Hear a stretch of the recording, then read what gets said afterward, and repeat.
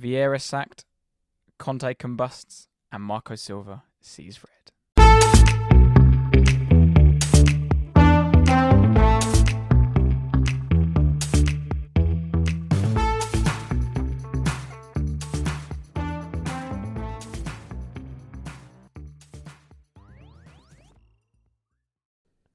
Evening, Tate. Evening, Jack. How are we? Good, mate. How are you? Yeah, not too bad. Not too bad. Another weekend down. Yep. Yeah, pretty... Well, I'm sure there's one main topic we'll talk about, but Yeah. it's pretty standard, wasn't it? Standard weekend until... 10 games to go. Manager's been sacked. Manager could be sacked as we're speaking. Yeah. Surprised he's not. Which we will get on to. But as the intro suggested, Vieira has been sacked, Conte has combusted, and Marco Silva has seen red. Quite a weekend for Premier League managers up and down the country. And my teaser is along them lines, with Patrick Vieira was sacked last week following a recent run of poor results. But can you name the previous 7 permanent managers of Crystal Palace since their return to the Premier League in 2013? Oh. All right. I thought you... Yeah, that's fine. I'll give it a go, yeah. No. Yeah, so since 2017, the last 13, 7 permanent managers. 2017. 2013, sorry. 13, yeah. And okay. 7 permanent 7, managers, yeah. Fine. They've had the same caretaker take charge like 4 times. So I've excluded him and just the 7 permanent managers. Yeah, I'll give it a go. But we'll go back to that at the end of the show. But I suppose there is only one place to start. Don't play. They don't want to play under pressure. They don't want to play under stress. Yeah, it's easy in this way. And Tottenham story is this: 20 years that there is the owner and never won something. But why? Only for the fault is only for the club or for every manager that stay here. And I have seen the manager that Tottenham had on the bench. You risk to disrupt the figure of the manager and to protect the other situation in every moment.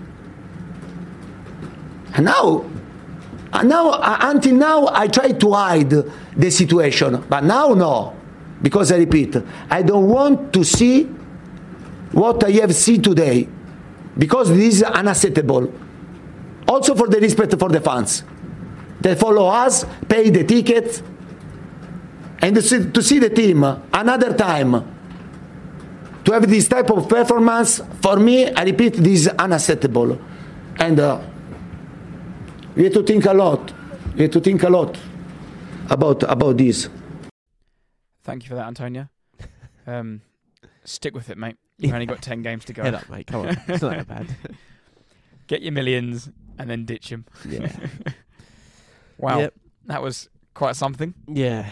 That has basically dominated the weekend, hasn't it? Have you ever heard anything like that before? No, I don't. Yeah, it's probably one of the first and only times, isn't it? Really, that a manager has come out publicly, but also directly after a game when he's obviously still in a job. It was. Yeah, we'll talk about it and get more into it. But yeah, it was pretty full on. Let's start with what would have caused this rant and rave. Southampton 3, Tottenham 3. Going into the game, Spurs had the opportunity to climb to 3rd place. Yep. Playing bottom of the league, Southampton, who they'd previously beat, was it 4-1 early in the season? 4-1, yeah. 4-1. And started off really well, didn't you? Yeah, we did alright. It wasn't making a few chances, playing nice football. R9 came off after 9 minutes, wasn't it? 4 minutes. So still no goal for R9. No, 3 different occasions that he's cried. 0 goals. Well, in that's the it. So 0 goals, three lots of crying. Yeah, and 2 goals in the Champions League. So still cried more times than he scored. Oh, dearie me. And then did he stop in place of Son, or was it Kulusevski starting in place of? No, yeah, Kulusevski come on for Richarlison, so it was Son, Kane and Kulusevski. Okay. And saw Pedro Porro starting ahead of Emerson Royale as well. Yeah. And he opened the goal scoring. Yeah, You'd have a couple of chances before that, though, didn't you? Yeah, it was sort of chances. But he had, his goal was a carbon copy of the chance he had before. And then, he scores his first goal for Spurs and basically half-time, wasn't it? 1-0. Yeah, Son got the ball, didn't he? Played a crossfield ball with lots of space. Pedro Porro, I think it took 1 touch and then smashed it past Bazunu in goal. Yeah. 1-0 up, 45th plus 1 minute, going into half time, 1-0 up. He would have taken that, and probably well deserved lead going into the break. But whatever happened in the half time dressing room of both teams, within a minute, game was level. Yep, Adams scored. Really soft goal. Alcott got it on the right, crossed it in. Adams beat Deere, dived the ball, flicked it in off the post, 1-1. But it didn't seem to knock your confidence too much because you're still creating chances. Kane had a drive from just outside the box that went over the bar, and then Kane was it a header? Header 2-1.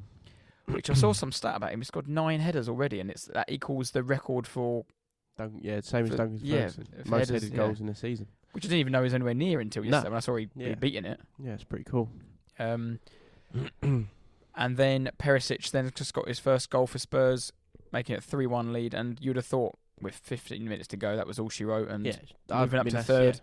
74th minute, we're 3-1 up at bottom of the table. We've just made it 3-1 from being 1-1 and everything's in our favour, and then time to shut up shop and go home with the 3 points, like you just said, like move into third, and like you've got anything really to complain about.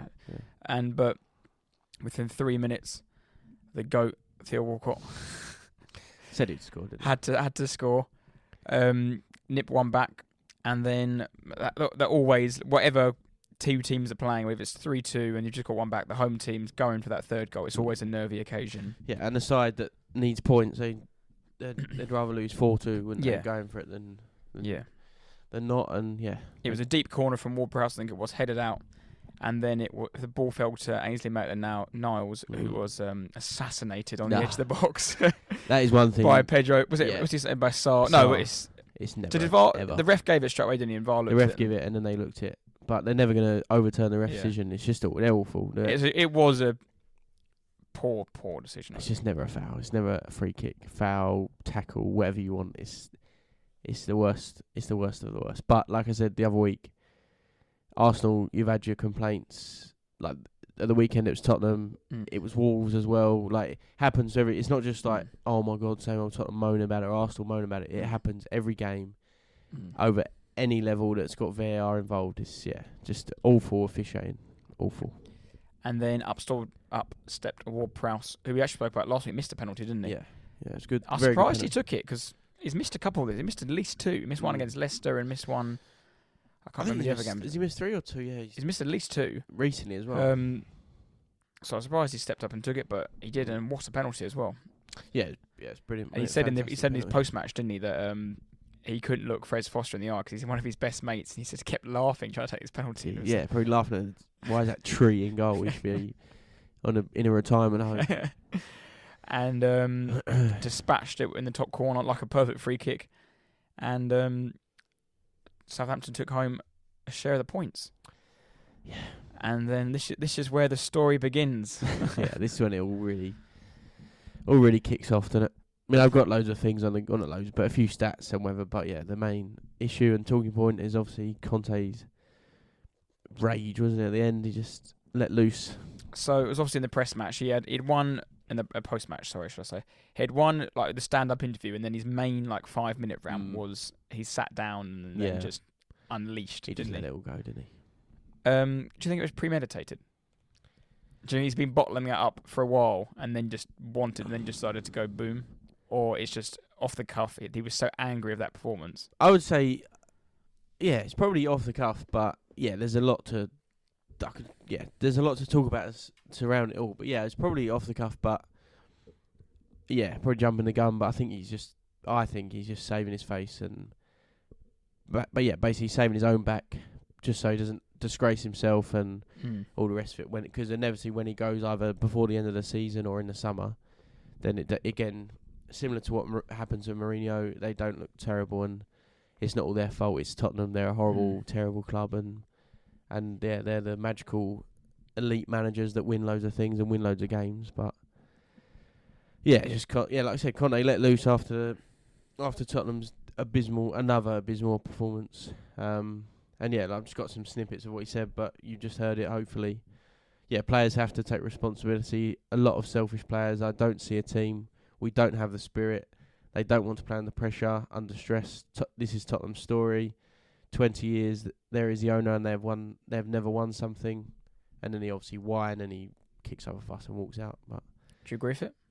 I do. Yeah, 100% I agree with what he said. I do fully agree with what he said. Because he's not wrong and it is correct. But yeah, I just think that's the thing. Like, a lot of supporters that follow Tottenham, they have a similar feeling to him. That is what we feel. We know that, and we see that, and we know that Tottenham are spineless and soft. And the prime example of Tottenham in Tottenham is the weekend at Southampton. We're 3-1 up at bottom of the table, and we draw the game. We can see 2 late goals. Yes, one of them penalties is a disgraceful decision. It should never ever be a foul, but ultimately we've drawn the game, and that is Tottenham in a nutshell. That is classic Spurs. But I mean, he has taken a swap at every single person possible except him. I don't think he's taken any responsibility himself. No, he's also the manager of that club. It needs to stand up and be counted at times.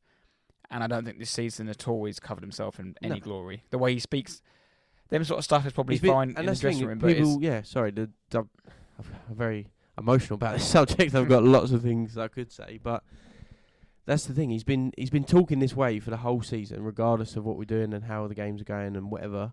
He's been having the same attitude. He's essentially not wanting to be there, which is absolutely fine.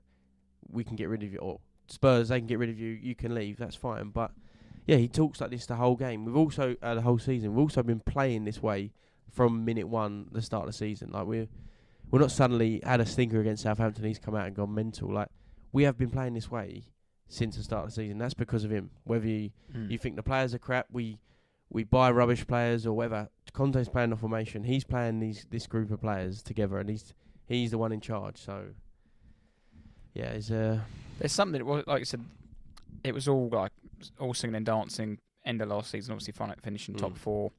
Conte a big hero, but then something's happened in the summer. The signings he's signed, bar Perisic, he doesn't really seem to get on many of them. No, like maybe that's he doesn't rate them or they've been poor form, but Richarlison's in and out. He's even said on tape that he's had a shit season. Basuma, he didn't start a game for 2 months before he came. Sarr didn't start until after the World Cup. Didn't play till after the World Cup. Forster's obviously backup, but Perisic has been the only one that's really. But this actually consistently picked him. And about Tottenham as well, about our transfers. Yes, we might not recruit the correct people, but me as a supporter and the people listening as supporters, we have no say in who we buy. That is just the way it is. But everyone, and I'm one of these people that we have to. I've said it on here. You have to what's the word?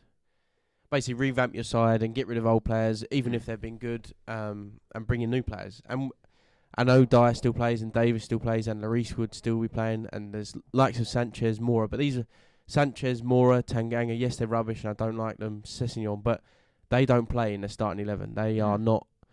Davis and Dyer do, obviously, but the rest of the squad. Romero was brought on a permanent with Conte in charge. Yes, he was on loan beforehand, but he was brought permanently. He brought in Kulusevski. He's brought in Bentancur. Højbjerg is a new player after this Poch era that everyone goes on about. Richarlison was bought this summer. Perisic is Conte's man. I don't care what anyone says. 34-year-old left wing back from Inter, where he was adored. That's his man. Basuma came in. Okay, certain players like Forster, that's nothing. That's just irrelevant. Just forget about it. Jed Spence, obviously, Conte didn't want him or don't like him for whatever reason. But yeah, and Porro we bought in January. Royale is a new player after that era, all that rubbish. So this whole new squad, and Conte's saying about there's no spirit and we're not a team and we're not this, we're not that. But isn't part of Conte's job being responsible for the culture, being responsible for the team spirit and the way we play football and the way the environment of Spurs is. So yeah. It seems to be a thing that follows him around his managerial career. He falls out of his players. He falls out of his team. He fell out with Costa when he was at Chelsea, and that was a big no for all the squad adored him. And then it sounds stupid, he dumped him over text basically, didn't he? Yeah. He texted him saying, "You're not my plans next season. You're getting sold." That obviously caused uproar on the Chelsea dressing room. And at Inter, I think he fell out with the board or fell out because they wanted more money. And is he just a money manager, like a bit like a Mourinho was back in the day, where you just need to. When you go to a club like Spurs, you can't throw money at it. The success is limited because there's not so much you can do. Like with the players he's got, we do spend. You do spend money, but you're buying. I think we've mentioned it on here before. Yeah. When you buy a player, let's look at Basuma, for example, centre midfielder. Why have Spurs got him for 35, 40 million, and why haven't Arsenal got him? Why haven't Chelsea went and got him? Why haven't I always say that, and that'll always be you do get ones do get ones that go under the radar, and you think that's such a great signing. Like you could throw Aaron Ramsdale out there, for example. Like he's seems a solid goalkeeper in the Premier League, but relegated twice. There was a reason no one touched him, but there was obviously some underlying issue that someone thought let's take a punt on him. But the signings have been poor. No one's really come in and set the world alight. But I said it last year about Spurs. I thought obviously Spurs got fourth. I was never really that impressed with them. No, it was Arsenal didn't have a striker for all season, so we're playing with 10 men basically. And Spurs had Son and Kane playing at such a high level. Yeah. Son has fallen off an absolute cliff. Yeah, he's got 4 goals this season. That's one thing about and that really is affecting Spurs in general. Because even if you weren't playing well, he's such a good finisher. You give him half a chance, bang, you can go home 3 points. If it wasn't for Kane having a season of his life that is going under the radar, and even that's not. I mean, he's got 21 Premier League goals. We're still. I know it's ridiculous. We're still technically still fourth, and yes, people got games in hand, and they'll do this, do that. But we're still fourth because of players like Kane. That he's scored 21 league goals, and we're clinging on and beating sides and winning games purely through one person. It just sort of goes back to this, like sort of my initial thoughts of what he come out with and what he said. But it's March. He said this on March 18th. His contract is up in the summer. Excuse me. Where was this like passion and emotion weeks and months ago? January, when we had a chance to slightly improve our situation, Conte's own situation. We bring in Danjuma. I don't know who that is, whether that's Levy, but I doubt Levy's sitting there going, "Oh yeah, Danjuma looks quality." Yeah, I think he tells that Paratici bloke, "Yeah, go and get him. We want him." I doubt it, because I also doubt that Levy says, "Yeah, Porro, we need Porro. He's quality. 40 million, please." Yeah, no, it's not the way. I agree that Levy definitely decides on how much we spend and how he goes about it. Like the Porro deal seemed to drag on, and we got him last seconds. 100% that's Levy, but we've still got Porro, we still signed him. We still signed this bloke. We still signed Danjuma, who I don't think will ever play a Premier League minute. I don't think he has or will, but... Well, he's an Everton player. Well, he was at Bournemouth, and then he went to Villarreal, was good, and then he's got to move back to the Premier League. Yeah, but just quick, like I was saying, on Conte, if he cares so much and he's got all this passion, this emotion, and wants the team to win and wants the club to do well, then he needs to bring that same energy to Levy and Tottenham, sign a new deal, commit yourself to Spurs, and then he might have to reduce his pay packet and come to an agreement with Levy. But yeah, you're meant to be this elite winning manager, then go prove it. Go show us how good you are. If you do this rant on the weekend, and like I said before, you're 100% correct. I agree with what you're saying. And you want to be part of Tottenham, then go and do it. Sign a new deal. He hasn't. What has he been? 12, 13 months, like we said, 13, 14 months. Sorry, like I said, he's been talking this way for a very, very long time now, and it hasn't come out in the way he did at the weekend. But yeah, he seems so anti-Tottenham. Yeah. Well, like I said to you before on this podcast, that he's always come across to me in his pressers and things like that he's above Spurs. Yeah, and that rubs me up the wrong way. I don't have no interest in Tottenham Hotspur, but to see a manager talk that way about his own club, it's disrespectful. It's even more annoying or hurtful from a Spurs, knowing he's ex-Chelsea and he's basically talking down to you, saying, "I've done all this. You need me to get you there. Okay, then prove me. Prove why you are this top class manager." And if he's I know it's small things and we go on about it, but if he's this elite manager, he's so good. Sheffield United's a prime example in FA Cup. We go there, play our best team, our best players, and win the game. You don't go there, play a half-assed team, leave Kane, Kulusevski on the bench, and then bring them on later on in the game because you want to win the game. And then you come out and say Tottenham are spineless and they don't win anything, blah, blah. That's a perfect opportunity to try and win something, and you play a weakened side. And who are we to not play our best side at a promotion side that are going to be in the Prem next year, most likely? and try and win the game. So it's just and that game will never ever be forgotten ever. And going back to Conte, just his basic fundamentals as a coach. Name me one player he's improved in the last 12 months. He's been there. No one. Kane is just Kane, so you can't even count that. Yeah, they're an anomaly, aren't they? Kane and Son are anomalies. Even Son's I say Son's declined. Yeah, he's just got worse. He's got worse, hasn't he? No one there looks like they want to play for the manager. We joked the other week that you perked up against Man City and is it Chelsea at home, and Royale was having the time of his life because he wasn't getting barked at on the touchline. And now he doesn't play though. He's not played. It seems like he doesn't. He's not part of his ideas and plans. So, yeah. Are you surprised waking up this morning and he wasn't sacked? Did your gut say that's him? By the time we're tonight, I thought he'd be gone. Yeah. Yeah, purely on the fact that Levy and the club and whoever, they just wouldn't allow. It's embarrassing, isn't it? Yeah, they just wouldn't allow the manager of the team to talk about them and their club that way. Whether you like Levy, you agree with Levy, or you like the board, whatever, you hate the board.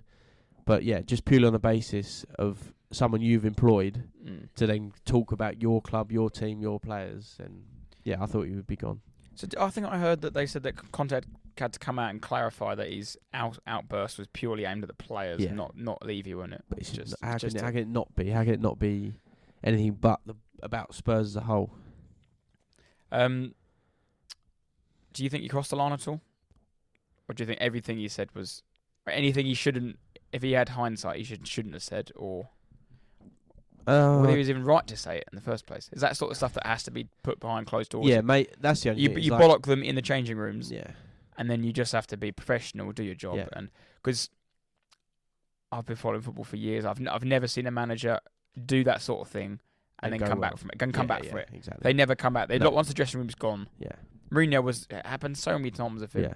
United, he did it at and that's Chelsea if did it the second time round. I hope and pray that he's doing this behind closed doors and in the change room and to the players. But yeah, and if he's not, then but it's also one of them, like we said earlier, that he talks like this all the time, and that if it was someone that was not doing well, but we supported and we backed and all the rest of it, and then he come out with this, you're like, oh yeah, fair enough, we need to follow that man, get rid of 4 players and blah blah blah. But yeah, it's just I just think it's Conte just basically trying to save himself before it goes horribly wrong. I mean, the only sort of thing I can compare it to a little, it's nowhere near the same, but I remember when Arteta first took the reins, his situation was Ozil.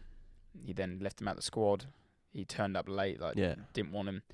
Banned, but he was still on 350k a week, just not in the squad. And Arteta had to keep that on his shoulders. Same with Aubameyang, same with Socrates. He had to block all these players out. And you either win the dressing room by doing that, or you lose the dressing room. And as a player, what must you think when you're sitting in there? Obviously, you got the hump. You've just thrown away that lead. Yeah. You've drawn the game. You go on your phone and you listen to that, and you've got to get the coach back this guy as well. And you just listen to. They're all going to be talking about it on their WhatsApp groups. And does that give you the motivation to let's push our shoulders up and let's go. Let's prove him wrong, or are you just like, nah, screw him, him and down tools, and that's what massively, and I think it's massively to the way we're playing football anyway, and the way our formation and style. But yeah, the likes of Dyer, Davis are poor players or below average and not playing well. Højbjerg is awful footballer.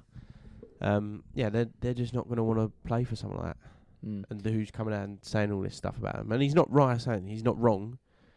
And he shouldn't come out and mollycoddle them and oh yes, okay, we do okay. But yeah, I just think he should have been behind closed doors in the changing room, a man to man. Like I said earlier, if he's that passionate about it all, then hopefully he's knocking on Levy's door and going, mate, what's going on here? Give me a new deal. Yeah, but he's not. There's no chance in hell. No, there's no way. It's 2 stubborn men.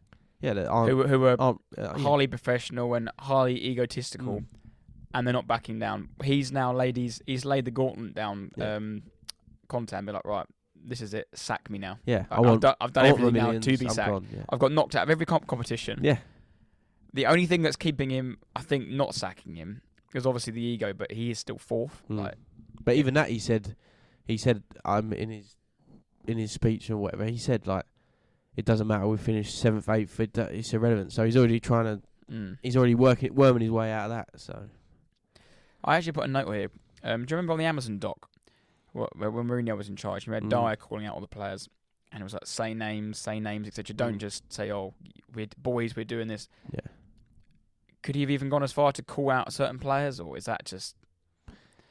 That would have been mental, but. Does he have to name like Levy? Like, you're not giving me the money. Does he have to go that direct? No, obviously we can all read between the lines, but it's like you said. There's certain players that have been there who've let. How many times has player X, player Z let you down time after time after time? Yeah. But I just think why do these players keep getting picked? Why is the formation never getting changed? Why is it always the same boring football? Yeah. It's been try a 4-4-2, try a 4-3-1. We played this whole way the whole season from, like I said, the first game, all the competitions, league, cups, Europe, all the rest of it. We've played exactly the same way. We've lost our last 5 away games. Or no, we haven't won in 5. We've drawn 1. We lost 4-1 to Leicester, 1-0 to AC Milan, 1-0 to Sheffield United, 1-0 to Wolves, and 3-3 draw to Southampton. And that's your longest winless away run in a single season since December 2019 to January 2020. Yeah, we conceded 14 away goals since the restart of the World Cup. That's the most out of any side in the league. Southampton, again, who are 20th, they're bottom, 2 points off 17th, had 19 shots against us. They scored 3 goals, bottom of the league. So interesting. Last week we actually had a bit of a segment on managers to be sacked and whatnot. Yeah. Sky Bet last week was the next manager to go. Conte was 9-4. This week he's 5-1 on. Really? To be the next one to go. Well, he's doing everything. He's trying his best. He's done everything possible. He's also been, like I said plenty of times, but he's the 3rd highest paid manager in the league. 3rd highest. 3rd. You get paid. So I'm assuming Klopp and Pep. Yeah, Klopp and Pep are like 15, 20 million. He's on supposedly 15, could be 12. It's in between there somewhere, but he's the 3rd. We have no right to be paying a manager that amount of money, no right. But because of the owners that everyone hates and despises, Levy, and all the rest of it, we have managed to get this fantastic world-class manager Conte in, and that's how much he repays us. I mean, I know we talked last week. We didn't really have an answer for who do you want next. A name I heard branded around, whether he would take the job or not. Thomas Tuchel. Nah, he wouldn't. But again, as a Spurs fan, no, I wouldn't want. Do you want another? No. Chelsea manager? No. I know it's all banter, like in our group chat, for example. It's like, here we go again. Yeah. No, I think that's part of the reason as well. Like, he's obviously a very good manager, but do you want him? Do you want another? No, we're done. We're done with trying to do that route. That's not essentially. That's not Tottenham. Like Conte saying, 20 years without a trophy, 15 if you want to be all pedantic about it, but that is not Spurs anymore. We're not going to do that. We're not going to get. We are not going to get Conte in like a Conte manager and spend 300, 400 million, which they want. They need. That person, whether it's Conte, Mourinho, they need that sort of money, and they're not going to get that from Spurs. But we will pay the wages of a manager, 15 million. Yeah, happy. Levy's more than happy to spend 15 million on one person over a contract. But yeah, we just need to go back to not necessarily Poch, but that sort of manager, someone that's going to maybe enthusiastic and want to prove himself and grab a group of players and go, right, this is how we're going to play and this is what we're going to do, and go from there. And yeah, because another manager's name, I can't remember his exact name, I should have wrote it down to be fair, was the Sporting Lisbon manager. Yeah, the young guy. Who's apparently doing quite well. Obviously, they knocked out Arsenal in the week. Pedro Porro came from there. But apparently they're playing nice football when he's a young manager, and that could be like a Poch, because didn't Poch come from, was it Espanyol to Southampton? Yeah. And was building a nice little CV, building a bit of reputation about his name. Yeah. And maybe that is, well, for me, that's always a preferred route than going to go get the big gun. Yeah. I think that's just a more natural involvement. They're growing with the club. I mean, you need a wipeout. Like Arsenal, sorry to bring it back to Arsenal again, but they finished 8th in a row twice. Yeah. We needed that. We needed the first reset, and then the lockdown season was horrific, but we needed that. Just to literally get rid of all the crap, blood our youngsters through, and go from there. And like but that's even Arsenal. Arsenal probably. I think this also. Spurs are also comparing themselves this season to Arsenal, where they're having Arsenal having a super season. Yeah. Spurs are. Don't know, it's the wrong way. Having a normal season. They're fourth. We're They're currently fourth and been knocked out yeah. all the cup competitions. Yeah. Nothing else has changed. No, but even being knocked out of the cup is no different. For No, us. exactly. Like, we don't get to the finals. We don't win these competitions. But I think that's and yeah. if someone said to you fourth beginning of the season, it was Yeah. maybe a bit disappointing if you were to finish a bit higher. But what? Yeah, on Arsenal though, what they're better and also doing a very similar thing to what we had like a season or two of being up there and compete. I thought we were going to win the league and all the rest of it, but Arsenal are better than what we were then, I think. But and they're obviously they are a bigger club than us, and they have more money and they spend more money, but they're still a notch below City, United. Newcastle will overtake them in spending, but they're doing it in a way, or done it, or doing it in a way, whatever you want to say it and see it, in a way that's similar to what Spurs would like to do. And it's like you said, you finished 8th 2 seasons in a row, but now you're absolutely buzzing, could win the league, and you don't even think about that. That's like the quote unquote like project that people have been going around. That's what Man United are going with this project now. Stop signing these overpaid superstars and bring players who want to play for your club and likeable. Well, that was the main thing I really liked about last season. My main takeaway from last year was I really like every player again now, apart from Cedric. I really like and now he's gone. I really like every single player at Arsenal. There isn't a player there like I don't particularly like the whole starting lineup. Yeah. I think they come across as like nice lads, good lads, all fantastic footballers, and I can't moan about any of them. I was like, if he comes in like, whereas like 3 years ago, I couldn't stand the team. There was like one or two players. I was like, it was literally Saka and Smith Rowe, and that was it. The whole team were just toxic. Yeah. And you had these people just sitting there on big contracts who've let you down time and time and time again.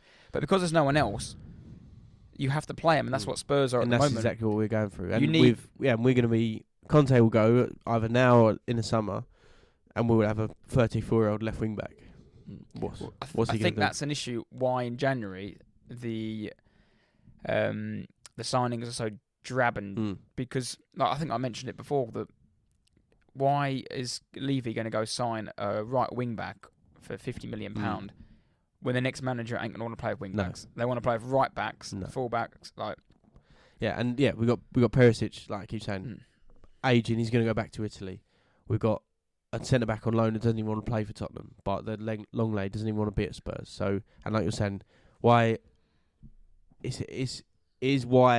would Levy and Tottenham go and buy these players? But also in the same breath, why has he brought Conte in? Why did he bring Conte in and go that route with Mourinho from the start, and then even tried Nuno? Like, why do that? But also right now, why would he go and spend all this money on certain players that supposedly fit Conte's perfect system?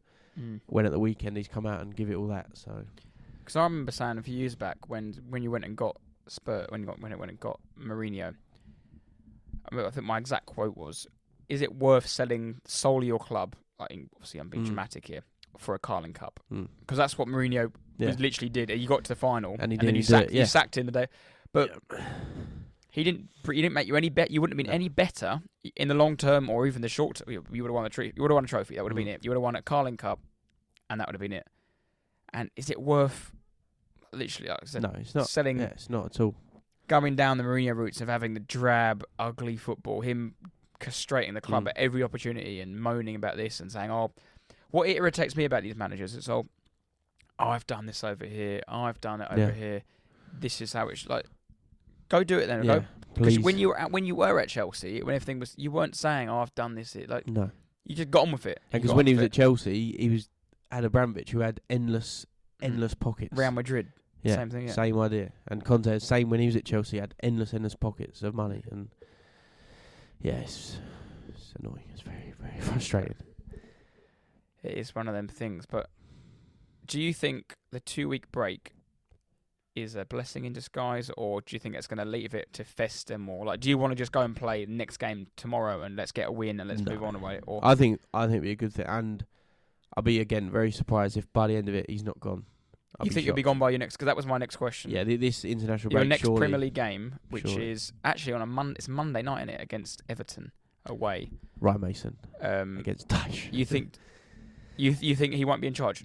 I'll be shocked if he's still there after that. Like I said before, purely on what he said and how he said it, no boss, whether you're working at Co-op or you own Tottenham Hotspur, you can't accept that from some. I know he's the manager and he's a very senior role and a lead role, but essentially he's still below his manager as such, his boss.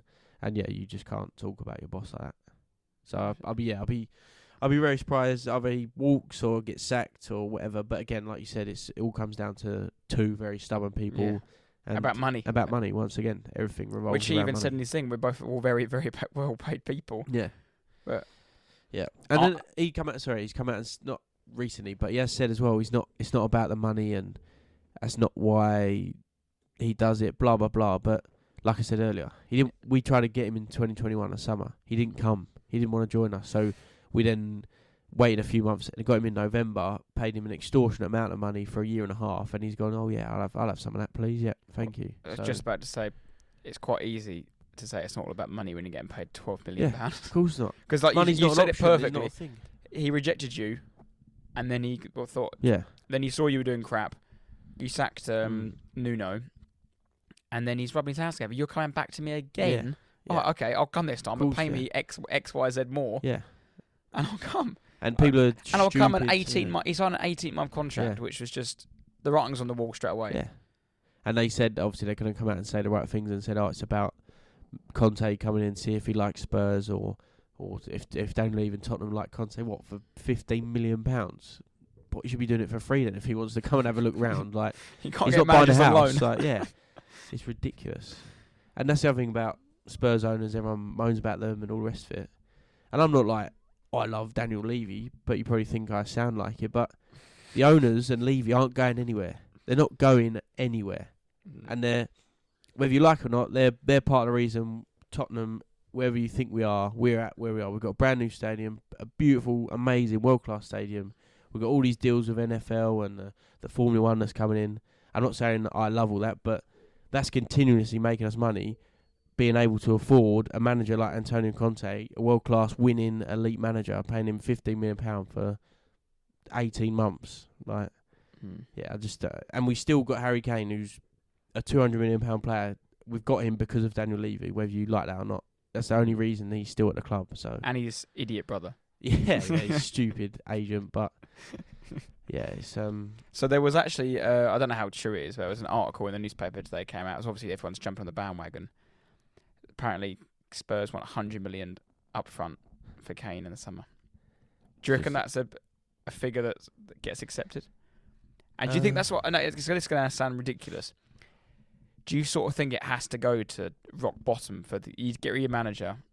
Obviously, Kane's not an issue, but that whole lingering, is he going to stay? Is he going to go? Yeah, I think. Or do you build round, or do you try and maximise the build around? And is he going to want to stay for a rebuild? No. Well, I don't know. This is all the issues and questions we really have. Don't know. We're not. I know it sounds stupid and cliche. We're not inside his like Harry Kane's brain, and we'll never know. But I don't obviously absolutely love him to play his whole career at Spurs and continue to play for us and score goals. But if, again, I said it last summer, but if he was to go this summer, if you look at what's going on at Spurs, then he would go this summer if he can. Again, Levy essentially is the linchpin to all of that, and he's the reason he'll stay or go. And it could be 100 million now, it could be 150, it might be 70 million, then plus 50, whatever, we don't know. But yeah, like you said, I think, and we're not even be rock bottom. We might finish 6th, and again win nothing. Shock. That's no surprise there. We might finish 6th and be in Europa League, we're too good for that. We might finish 6th. So well, like I said, I think this has been like an atypical Spurs season. I think it's just been maximised by the fact that Arsenal are top. Yeah, Arsenal are top. I think that really is hitting home. It'd be the worst season of my life and many, many other lives if Arsenal win the league, Chelsea win the Champions League, and West Ham win that stupid Conference League, and Spurs finish 5th, 6th, whatever, 9th. Got no manager, got Ryan Mason in charge. Yeah, I don't actually. I've just thought of something at the top of my head. I might be speaking out of term here, but I know the winners of the Conference League get Europa League space. Yeah, they go in it. Does that take like the sixth place not. off? No, surely not. Can you imagine? No, that would be chaos. Imagine if they did to you what Chelsea did. You remember when they put you in Europa League? And the final year that happened. They took you from Europa to Conference. Oh. Sure, maybe I think this would be season 1 of Talking Loyal, and that'd be that'd be it. If Arsenal win the league, it's probably the end of this anyway. So sort it out, Pep. We'll see. We'll see. Have you got any more on your? So before the pod, Jack was like, "Can I just?" We went through the notes before we do a note check quickly, and he's got he had 3 pages. I don't even know if I've said it all Conte. or whatever, but like I was telling Tate last night, like I said, we always do notes and read up on stuff, but all the stuff I've got on Spurs and Conte and all the rest of it, it just took so much energy to do. Like my brain is just fried. So again, I'm looking at all this stuff now. I don't even know if I've said half it, but yeah, there's a lot to be said about Spurs, and I think I've said enough. I think we've said enough. Right. Let's take a quick break, and we'll be back with part 2 of the show.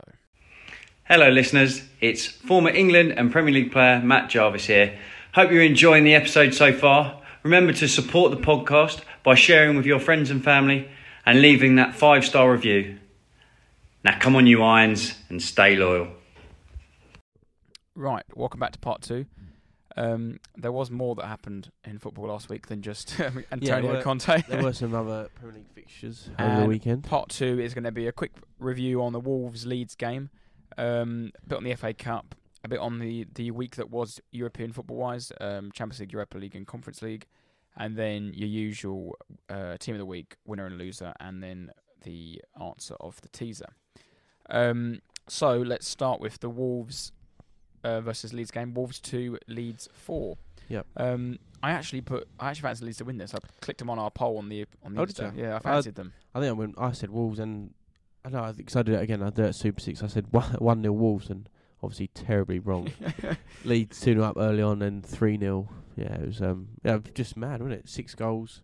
Yes. 2 sides fighting for their lives at the bottom. Which is, the whole fixture is just bonkers, to be honest. Because obviously Harrison opened the goal scoring, then Ayling made it 2-0.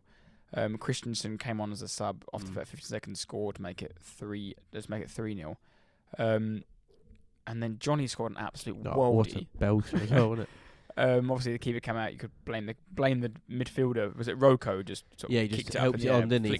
But then he didn't know he was there. Yeah, he just thought nothing. I'm just going to sort of flick it this way. I think Johnny's the last person that pitch. He's hit a volley. Yeah, controlled a volley from 40 yards. Ridiculous. And then that Tuna, is that you pronounce it, or the striker, the new signing. Yeah, from Atletico. Scored a deflected goal. Went round like he'd scored the Ballon d'Or winner.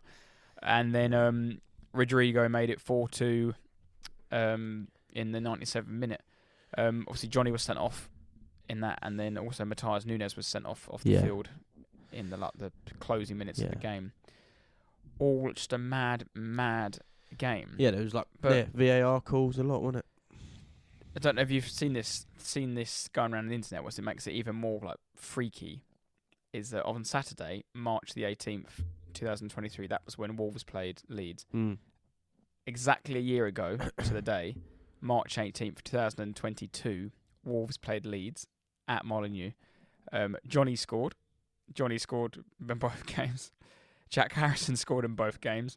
Rodrigo scored in both games. And Luke Ayling's last goal was in that game. Really? It was 3-2, wasn't it, as well? Yeah. Another game full of goals. And Raul Jimenez got sent off. It's literally a carbon copy on exactly the same day. Luke Ayling's last 2 goals in Premier League have been on the same day, both away at Wolves, exactly a year apart. Just a mad afternoon at Molineux. VAR was involved. VAR sent off Johnny. Rightly so as well. It was bad. It was an awful tackle. How did the refs not see that in normal time as well? Luke Ayling's leg, that gave me shivers. It was bad. And that's what he said on Sky, didn't they? He said, just hope he gets up, but it was without a broken leg or whatever. It was a rough tackle. But Johnny's first player to score and get sent off for Wolves since Chris Ulumu. Yeah. Who's actually Scottish. Yeah, he'd done that in 2008. Yeah. Chris Ulumu. He was a Colchester United boy, anyway. Yeah. And Burnley. And a Burnley boy. But this was a classic game of just prime Barclays. It was. If you're taking a bloke off the face of the earth and want to bring him to Barclays, that is it. Yeah, that was just 2 crap teams punching the shit out of each other. Yeah. Absolute class. Leaves Wolves in a bit of a weird place. They beat Spurs, then lose to Leeds, and it's just... Yeah, they're one place above Leeds. Wolves are 13th with 27 points, same as Palace. And they're, like I said, 1 win in 5. And in that little run, they've had some difficult games. But, yeah, they got beat by Bournemouth at home, 1-0. And they now play Forest away. And, yes, they beat us, but they got beat by Leeds, got beat by Bournemouth. All teams are around them. And on the flip side of that, Leeds have gone to Wolves and won. They're the games you need to win, the ones when and they're playing. Southampton as well. Yeah, when they're... That's what. Yeah, exactly. They're beating sides in and around them. Wolves 1 win in 5, but still 13th. Now Vieira's been sacked, and the Palace just can't. Dreadful. 12th to 20th are all in a relegation thing. Southampton keep giving a little bit of hope. Yeah, here and there. Yeah, they're clinging on, aren't they? I know the points aren't that large, and there's not a big of a gap, but yeah, Southampton are just doing enough. After the break, though, not the physical break, but after the international break, massive West Ham versus Southampton. Huge. Like, big game. Yeah. If you wanted to define 6-pointer, that is it. If Southampton win that, they go 2 points above West Ham, which is just nuts. Yeah, 'cause West Ham didn't play at the weekend, did they? No, so there are a few games, but next week is like a double game week for a lot of teams. I've just got the fixtures here, actually, to be honest. Bournemouth played twice, Leeds played twice, Forest played twice. There's a lot. I won't bore you with them all. But yeah, it was just a mad afternoon at Molineux. There was an interesting call on, I think it was, who's the right back? Semedo. Could have been a penalty, yeah. Yeah, I think that's... If two ex-Barca boys tackling each other. They give the one at Spurs Southampton, then that has to be a penalty. I don't know where Barca got all these right backs from. Like them two, Royale. Yeah. Just all these crap right backs. Terrible players. Fullbacks. They're just terrible. Yeah, Firpo swiped at the Wolves player, didn't he? And it obviously wasn't given, but... Yeah, if they give the one at Southampton, then that is a stonewall. I think it was the 7th and 8th red card this season Wolves have received as well. Really? Which doesn't help. That's not good. You can't keep getting men sent off and hoping to win games. And the Leeds 4th goal, Lopetegui was fuming when he was Traore. That's how that... I get it. The guy got sent off. Yeah, because maybe it is a foul, but not on Traore. It's not. Not on the brick shit. He's an absolute beast, isn't he? Like he pulled him, but come on, grow up. He could have easily got the ball back and carried on. It was there. It just wasn't a foul, and that's why is it Nunez that got sent off.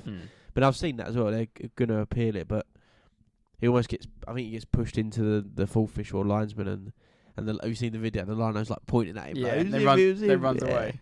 But yeah, I don't know. I think it might get rescinded. But we'll be talking about pushing officials shortly. Yes. Oh yeah. Please do. And just before we move on, I just wanted to make a note. I think a real positive for Leeds is that Rodrigo's back, and he's got 11 Premier League goals this season. Like, after Bamford can't hit a barn door, yeah. But Rodrigo is finding form and scoring goals. He's had a long injury. I think he was injured just before the World Cup. Yeah, and that Nonto's looks like a really good player for them. He does, yeah. He got an assist for Harrison's goal, didn't he? Like they took him off, didn't they, and brought that Christensen on, and it worked well. He scored and they won the game, but. Yeah, Nonto was probably their best player up to that point. So Rodrigo became the first player to score in 4 consecutive Premier League games against Wolves. It's a weird stat. Yeah, obviously likes against Wolves. And just a note on Meslier before we move on. You see, he became the youngest goalkeeper ever to reach 100 appearances in the Premier League. 23 years old.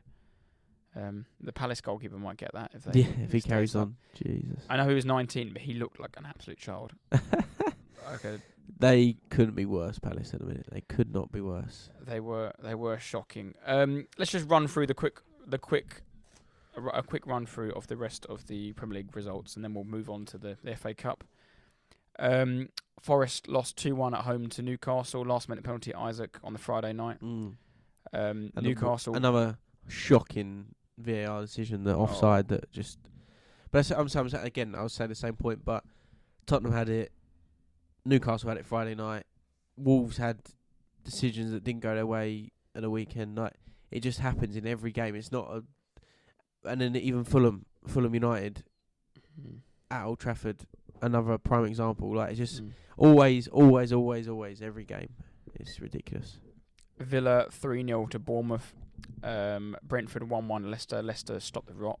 Yeah. You can call that stopping the rot. Southampton 3, obviously Spurs 3. Chelsea 2-2 draw to Everton. Great goal from Sims. Sims last minute, was it the 85th minute? When it Sims with the limbs. he sent Koulibaly all the way back to Napoli. Gave him the hips, and then Kepa just Kepered. And But that was... can't take anything away from the boy, can you? That sort of goal is like that's my favourite goal. Is striker gets it, beats his man, just strikes it, rolls it past goalie. It's like an uglier version. I don't know if your listeners can picture this goal. An uglier version of Rashford's goal against Man City when he was like 17. Yeah. He put it through Demichelis' legs, I think, and then just slotted it past Hart, and then just give the old hush to the fans. It's great. And then Arsenal 4, Palace 1. Skip. That was the Sunday game.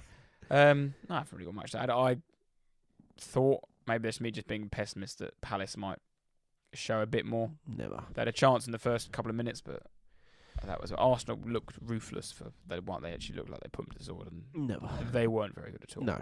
Palace managers haven't got a manager. 19-year-old in goal. Zaha's just an absolute donkey.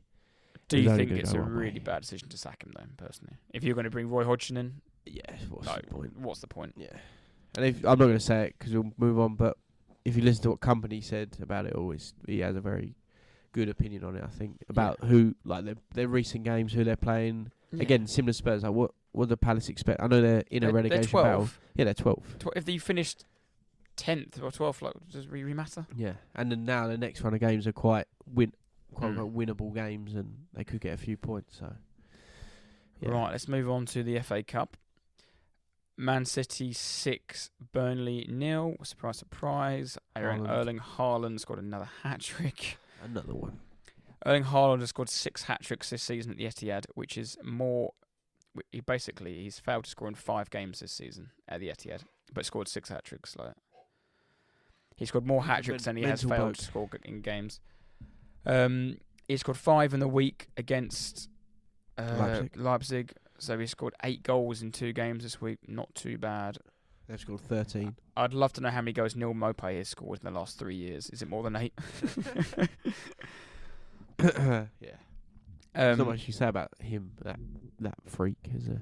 No, it's just machine. Absolute madness. And then think he scored. What is even more crazy? Against Leipzig, he scored 5 goals in 59 minutes, and then got subbed in the 60th minute.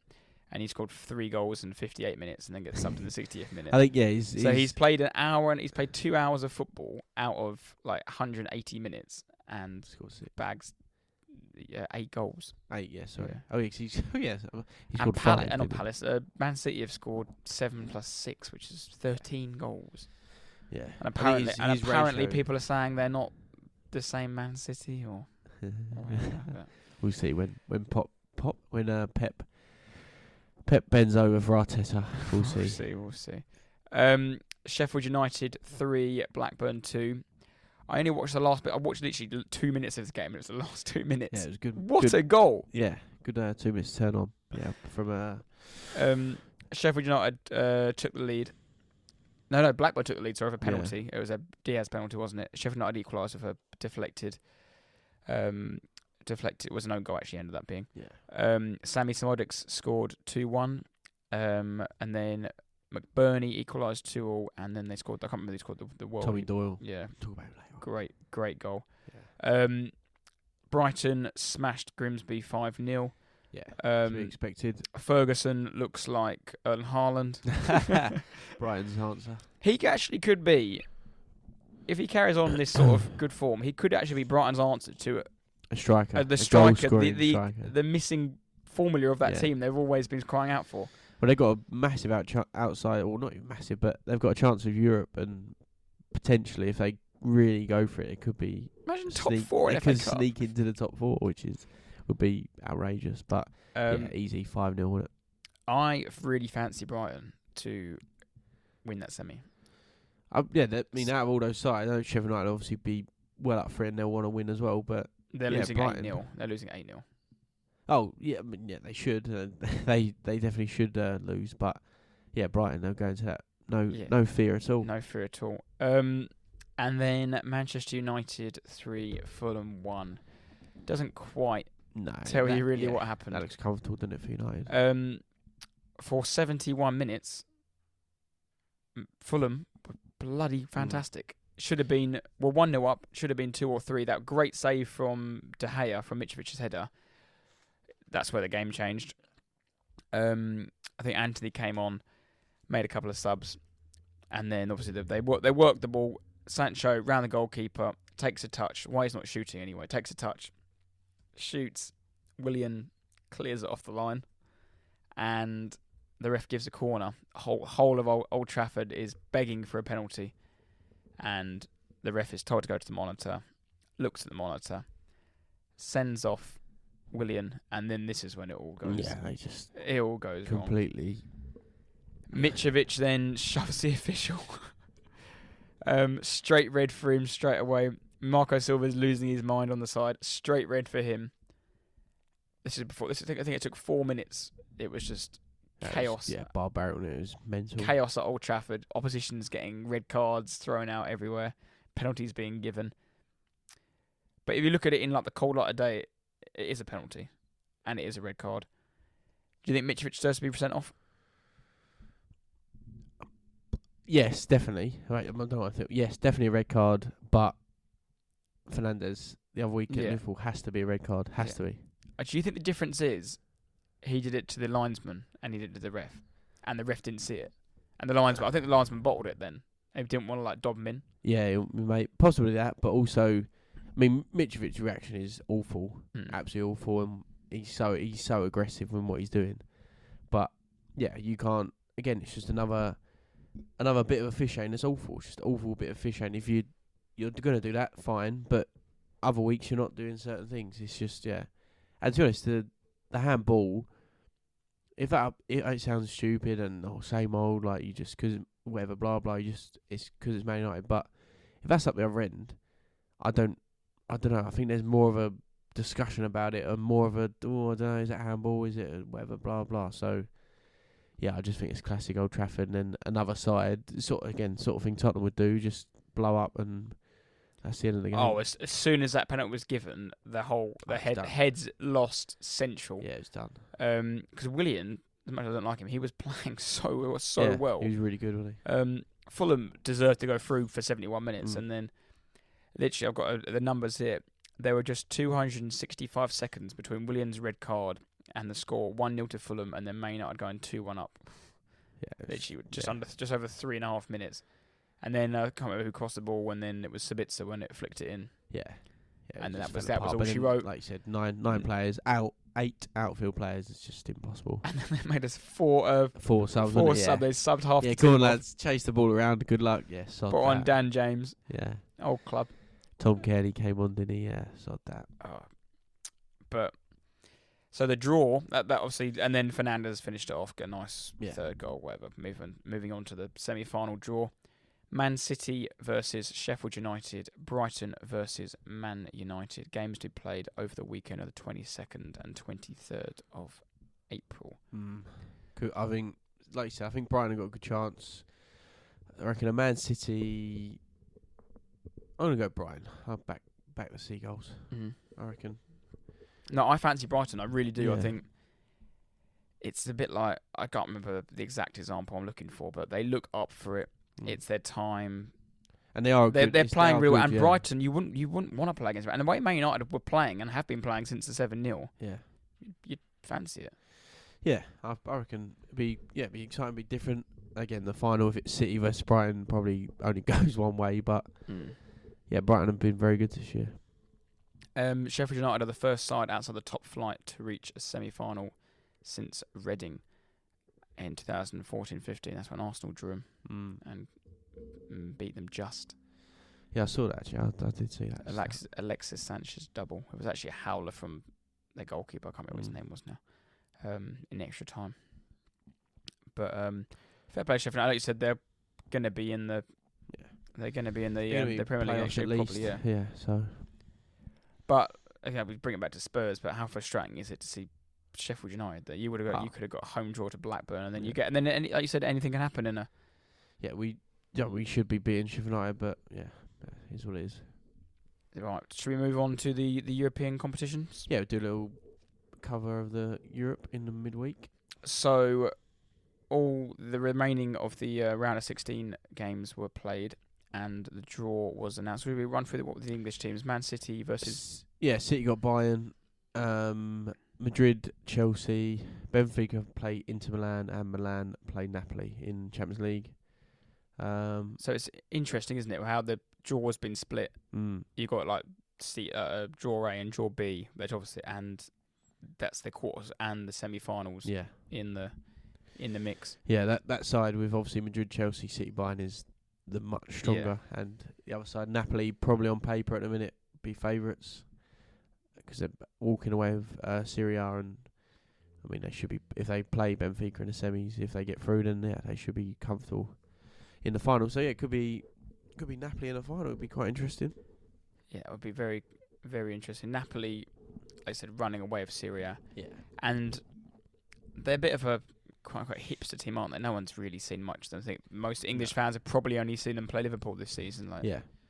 No one knows. You hear stuff and you see about that. Is it Osimhen? Yeah, and the left midfield. I can't even know his name. Oh, Kvaratskhelia or whatever. Yeah, butchered his name, but yeah, they've obviously got some very good players. And Ndombele, world class centre midfielder. I was actually looking at him last night, and I was like, yeah, surely he doesn't get in that team, but he plays. He does like, play. He plays like a few minutes here and there. Do you know who does start for them, which is just nuts? Who? Zanga Inguisa from Fulham. Yeah, he played for Fulham, didn't he, for like a year? Yeah, he played for Fulham. I think he played for Fulham for 2 years, but spread over 4. Right. Because he only played when they were in the Premier League. Yeah. So whenever they got relegated, he went out on loan and came back again, played in the Must have Premier been in League, his contract. and then went out again. But yeah, he plays like he's massively part of how well. Inguisa, isn't it? Yeah.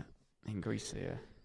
Yeah, I mean, I reckon. I think I said Bayern Munich at the start of the season, so I'm going to stick with them. I reckon they'll win it all. So it's Bayern versus City, isn't it? So yeah. And interestingly, I'm pretty sure I read that they said that Cancelo can play in that game. Yeah, I saw that actually. He said that Cancelo can play against City, but even then, he's gone out there and he's kicking up a fuss and saying he's not playing enough. So he's obviously got something wrong. Some sort of issues, yeah. You said Bayern, didn't you, for the? Yeah, I'll stick by the Germans. I think I actually said PSG, so. Never mind. And they lost 2-0 at the weekend. Yeah, I'll get onto that. Oh, okay. Yeah, I know. I'll get onto that. But I'd hate to see Chelsea win it. That would be awful. No, I think my boys, Hala Madrid, Yeah. Alberto's coming over. Yeah, true. He's coming over to watch it, so that would be. Hopefully, we might even get. Yeah. Madrid have got to beat Chelsea. They got. Yeah. You think so, especially now they lost last night in the El Clasico. The league is done. Yeah. It looks like they're getting knocked out the Copa del Rey as well. That's done. If Real Madrid now have to do one thing, it's win Champions Leagues. Yeah, and even when they're not even playing that well. They've won it, 14? Yeah, 14 times now. So, and everyone there, each year everyone says, City or PSG, like Bayern Munich, and no one ever mentions, it's probably a bit strong, but yeah, Madrid are never, they're number one, and they've won it the most out of everyone ever. And in recent times, like, why would they not be favourites for this competition? So, yeah, Madrid, just beat Chelsea, and that's all. Real Madrid Man City semi would be. Do you remember how good it was last year? Yeah, it would be cool. And that would be Man City's time, I think, to go. I think this year. I think Man City's time is this year now. Yeah, they're a different side, aren't they, when it comes to the Champions League nights? They are. I think just going back to last year, I remember they butchered butchered Real Madrid for like 30 minutes at the Etihad, but they had Jesus and I think it was Sterling, who I think they were 2-0 up, but they missed so many chances. Them two, they could have made it. I remember Foden missed a great chance, but they could have been 4-0 up at half time, but instead they're only winning 2-1. Yeah, might have even been 3-1, I think, but they ended up winning that game 3-2, and they obviously got knocked out in the Bernabeu. Yeah. Hopefully Chelsea don't do it. Yeah, moving on to the Thursdays, Europa League. I was at the Emirates on Thursday. It was a bit of a weird one going there because I was like, obviously I want us to win every game we ever play, but compared to how excited I am to watch and nervous I am to watch Premier League games at the moment, I didn't really have any sort of like emotion going to this game. I thought we'd probably win, but I think it'd be a great game. I thought we'd probably just have enough, and it was buzzing to see Jesus start. And I think we would have had enough if we hadn't conceded that absolute worldie. Yeah. I was right behind that. Goal, yeah. I was literally 8 rows behind that, and I saw him shot. Because I Wow. wasn't really Wow. watching the game, and then obviously You see hear it, then, stuff, and then it comes like people talking about the goal. So I put it on, and I thought, like Ramsdale must be. Yeah, my dad was having a go. I was like, it's not his fault. No, but I thought, maybe Ramsdale's like slipped up and kicked the ball, whatever. But he was just nothing to do it, was he? Like No. Arsenal, I don't know, someone headed it or whatever, and Ramsdale's basically in his box and just gets, just a brilliant strike, and Ramsdale gets caught out. But yeah, Arsenal looked out on pens. Yeah, so Who missed Martinelli. I was right behind the pens. It's the first ever penalty shoot at the Emirates. Really? Yeah, I was saying that Pretty at the ground when it was extra time. I was like, there's never been a penalty shootout here, and it's the first time there's been a penalty shootout at Arsenal at home. Arsenal been the home team since 2003. We only do penalty shootouts away from home. Yeah. But Martinelli missed, and then I can't remember who scored the winner, but they made it 5-3. But Arsenal historically, Arsenal goalkeepers with penalties are just Bad horrific. news. Like, I don't expect you to. Like, it's unreasonable to say you should save every penalty. And come on, at least look like you're going to try and save one. But then we think that about Lloris. So. No, but Arsenal would never ever say, like, Czech was I first noticed it when we signed Czech, because Chesney was actually pretty damn good at penalties. Like Lucas Fabianski, I think he saved 6 penalties last season. Yeah. 6. Arsenal haven't saved 6 penalties in like 6 years. Yeah.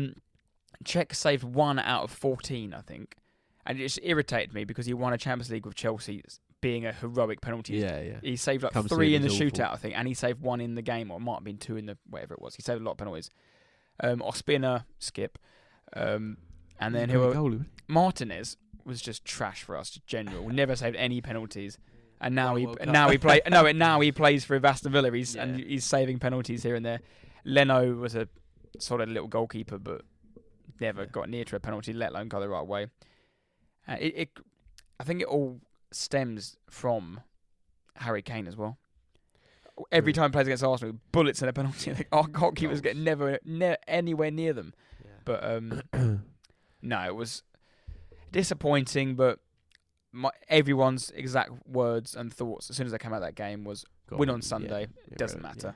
And I think you get over it. And the way we won on Sunday, no one's even thinking about it now. No, and that's the thing.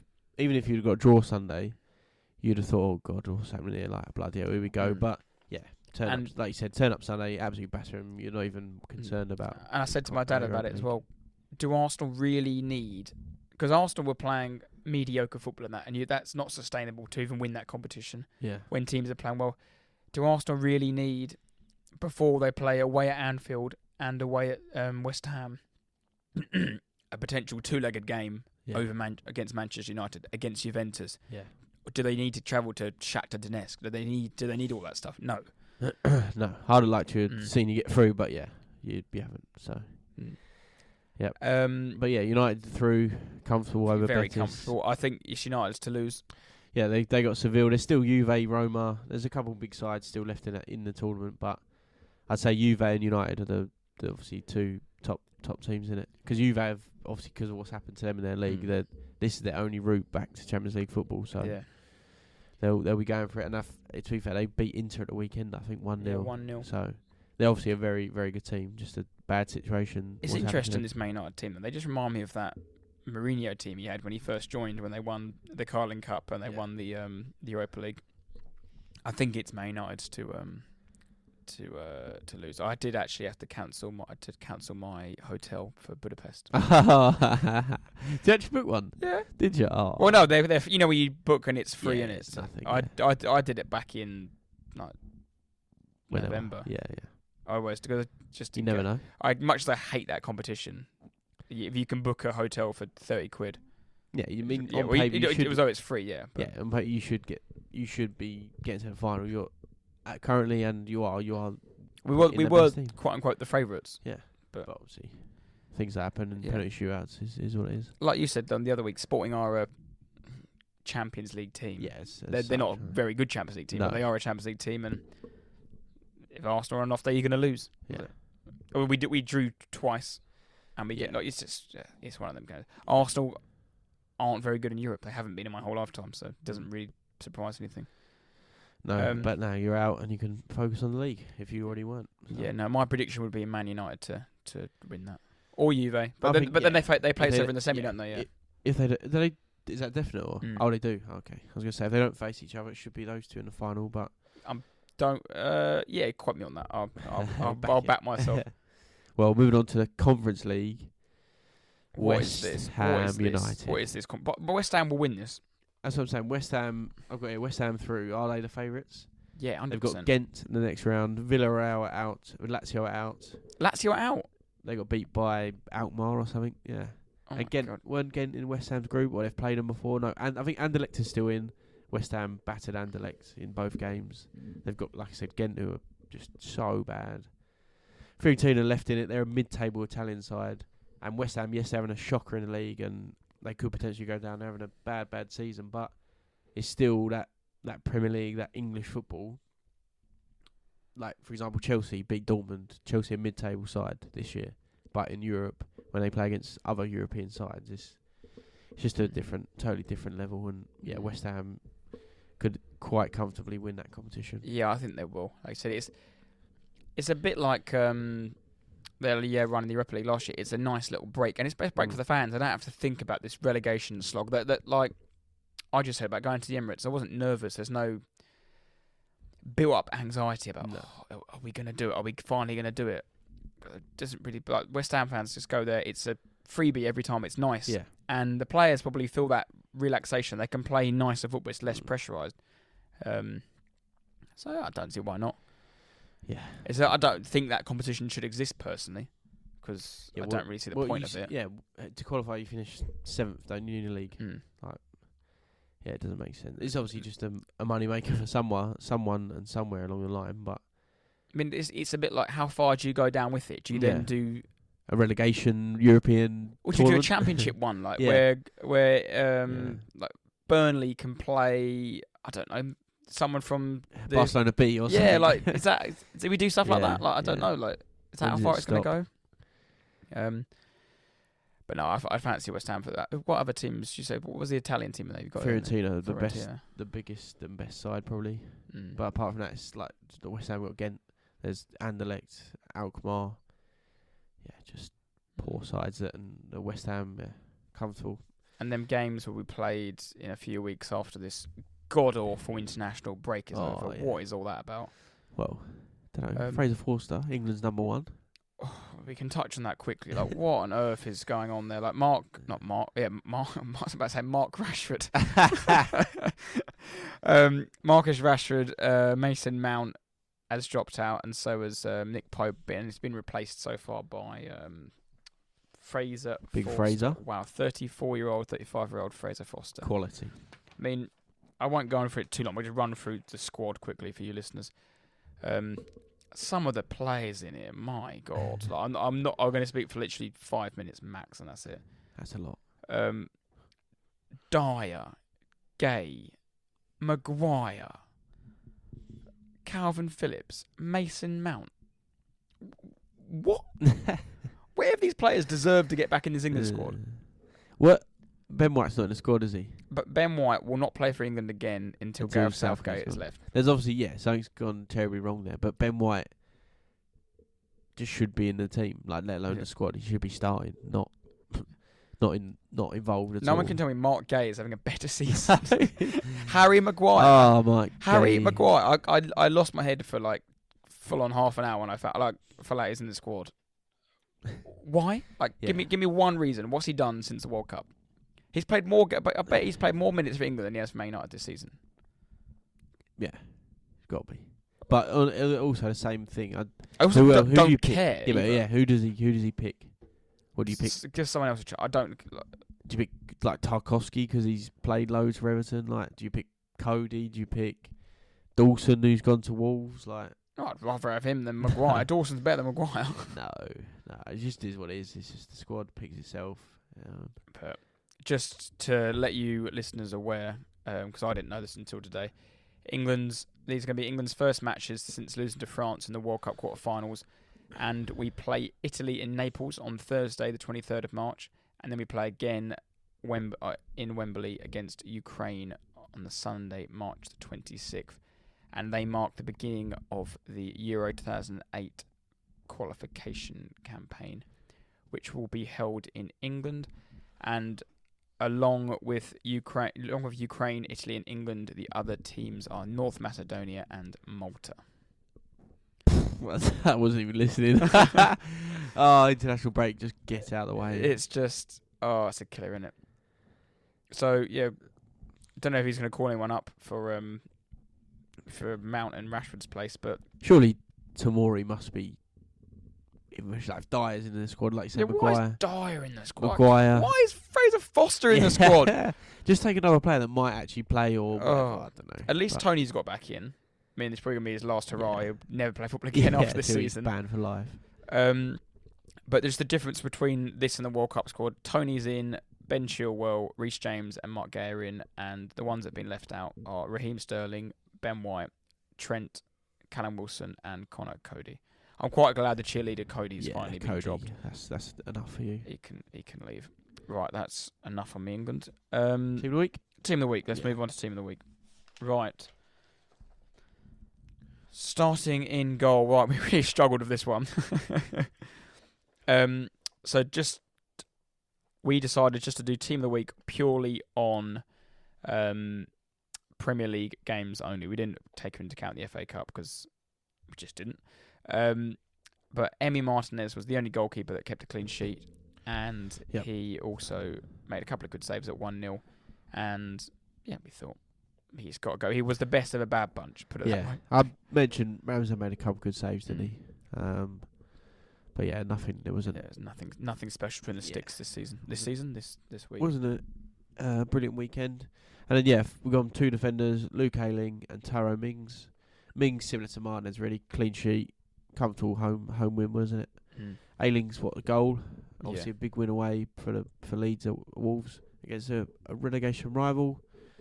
Yeah, like you said, scores again at Wolves. Nice little celebration as well. The Robbie Keane. Yeah, iconic cartwheel and little roll and guns. But Luke Ayling and Mings for the defenders. And the midfield, number 1 was Bukayo Saka. First name on the team sheet, really, this week? First name on everyone's team sheet. Player of the year. Absolutely outstanding again. 2 goals and assist. First player in the Premier League this season to reach double figures in both goals and assists. Double. Summer season, little boy's having. Yeah, he's doing well. He's doing all right. And just 2 good goals, a nice assist. Just keep doing what you're doing. Keep getting these Team of the Week, son. Yeah, it's good. And then the second midfielder went to a vote between Theo Walcott and Jack Harrison. I'm surprised how close this was. And drum roll, please. Dun dun dun dun dun. And Theo Walcott with 54%. Yes, Theo. Yep. Why did Theo get voted in? Because he's scored. It's just whatever. And he scored and got an assist against Spurs. Who was your left back that day? Perisic. Yeah. We started someone else. He came on Perisic. Oh, did he? I think Davis went off early, like 35. But Perisic, basically. It was like the battle of the 35-year-olds down the wing. Yeah. And then Isaac finishes off the team up front. 2 goals. Yeah, it was good. 2 lovely goals. Do you think he meant that first one? Yeah, definitely. He just wanted to score, didn't he? Just whether he could get on it. He sort of falls away and jumps and hits a volley. Flicks it for the outside. Yeah, whether if he was going to hit shin, knee, toe, whatever. He's good goal. And scores twice. It was very good. Lovely penalty, wasn't it? Yeah. That game, he was very good. Very good game. And it was a lovely assist he got, but obviously we mentioned earlier the farcical of that. Awful. Can't be disallowing goals like that. But no, that was the team of the week. Was Martinez, Ayling, Mings, Saka, Theo Walcott, and is that Alexander Isaac? Yeah. Yes. Right. Winner and loser. Do you want to start us off, Jack? Yeah, my winner. Both my winner and loser this week revolve around the FA Cup. Winner, I've gone for Tommy Doyle. Like we mentioned earlier, he scored the late winner against Blackburn for Sheffield United to send them to Wembley for the first time since 2014. And what goal it was. Smashed it home, 25 yards into the top corner. Late winner, makes it 3-2. His grandparents actually, both sets, had played in an FA Cup final for City in the 1960s and 70s. And obviously, Tommy Doyle was on loan from Man City to Sheffield United, and he's going to Wembley and playing against them in a semi-final. So, good little story, and scored a world. You say he's on loan from Man City? Yeah. Is he allowed to play for them? I think they didn't say he wasn't, so... That'd be so harsh if they say no. Yeah, imagine. No, I'm pretty sure they didn't make a big deal out of him not playing, so... Yeah. My winner of the week is Theodore Walcott. Oh, for God's sake. No, he's had if you've got a birthday week, you don't get much better than this. He's had his 34th birthday on the 16th of March. He scored his first goal of the season against Spurs and got an assist. That was his 8th goal and 6th assist against Spurs, playing for Arsenal, Everton and Southampton, and that's more goals and more assists than any other team he's played against. And like we mentioned earlier, if Fraser Forster's got a call up at 34, Walcott. is Theo not knocking on the door? One last hurrah. He's had a good week. No, that's my winner of the week, Theo Walcott. No, fair enough. Loser of the week, like I said, FA Cup themed. I've gone for Fulham. 71 minutes in, control of the game, winning the game, looking like they're going to advance, and then, like we said earlier, 72nd minute, the game was just turned around on its head. Fulham decided to lose their heads. Willian red card, Mitrovic for his outrageous behaviour red card, then Marco Silva red card, and then they're going to lose 3 goals in 18 minutes. Fulham Football Club are my loser of the week. No, I like that. That was a proper heads lost loser of the week. Yeah, just talk about Conte like combusting Fulham, especially for how well they're playing as well. Just shocking. Yeah, it's bad. I never thought this person would ever be mentioned on the podcast, let alone have our own little feature. My loser of the week is Kim Kardashian. So, for you Eagle Eyes supporters out there, would have noticed that Kim took her son Saint West to his beloved Arsenal on Thursday to see the mighty Arsenal play against Sporting and see Bukayo Saka. Arsenal unfortunately lost on penalties, but to make it up, Saka then FaceTimed Kim and spoke to Saint over the FaceTime, and then Kim couldn't get enough of the football and was back on Sunday to go watch PSG at home to Rennes. And then the boys think Saint went and met Messi. Oh, true. Messi and Mbappe met both of them. Yep. It's not a bad life, is it? And they lost 2-0. Yeah. So the Kim Kardashian curse. Get well away. Come her to. Don't give her a season ticket. Get her in the Etihad. And I put a little joke here. Is Kim the new Drake curse? No, I did see the media coverage of Kim. Isn't it mad that just Kim Kardashian just get Bukayo Saka's number and FaceTime him? Just out of nowhere. Like, how is that happening? How has he woke up Friday morning FaceTiming Kim? He's God's child. He can't be hanging around with Kim. Bad influence. He needs to get his head down and focus. Got a league to win here, boys. Yeah, that was a good one. Good loser of the week. Kim, please never come back to the Emirates. Right.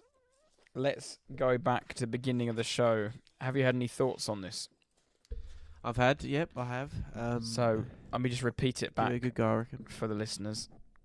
Patrick Vieira was sacked last week following a recent run of poor results. But can you name the 7 permanent Premier League managers Crystal Palace have had since 2013? 2013? That's when they got promoted. That's why. It's deep. Okay. So Vieira? He's the 8th. Yeah. Oh, does he? He's not. Does he count the 7 before him? Sorry. Yeah. All right. Hodgson. Yep. Pardew. Yep. Allardyce. 3 out of 3 for the old boys club. Yeah, the merry-go-round. Is it De Boer? Yeah, Frank De Boer. Frank, that's it. I think he's statistically the worst ever manager, isn't he? He was like in charge for about 2 minutes. Mm. How many is that? 4. Yeah. Warnock. Yep. That's 5. 5 out of 7. That's a pretty good effort. Did Holloway get him promoted? Holloway did get him promoted. Did he manage in the Prem? He did manage him in the Prem. Okay, good. That's 6. Frank de 7. Boer one was, I think, would get a lot of people out Yeah. because he was only there for like 6 games. Yeah, I think he was there for 4 games actually. And lost I all only 4. remember, because of that reason, because he was there for such a little time. It's ridiculous. 7th. Oh, who's their assistant or whatever, the bloke that fills in? Is that weird bloke with glasses? Like, has been Vieira's. It's not him. It's not him. No, he's an actual manager. Ah, okay. It's probably after Holloway or in between in that section. Don't know. 6 out of 7. Don't know. I can't even. Do you want a clue? Go on, give us a clue. I think you could chuck him in the old boys club, and he wouldn't look out of place. Was it Pulis? Yeah. Oh, it was. Yeah. Yeah, Tony Pulis. Of course he was. Ah. Yeah, he would fit in nicely in that. Yeah. in the old boys club. Yeah. That club. Allardyce. Mark Hughes getting back. Mark Hughes is the old founder of boy. that club. Yeah, he's the old boy. Oh yeah, it's good. I like it. Pulis. Yeah. I've got all 7. Yeah. Very good. Right, well done. That brings a wrap to this week's episode. Yeah. Thank you all again for listening.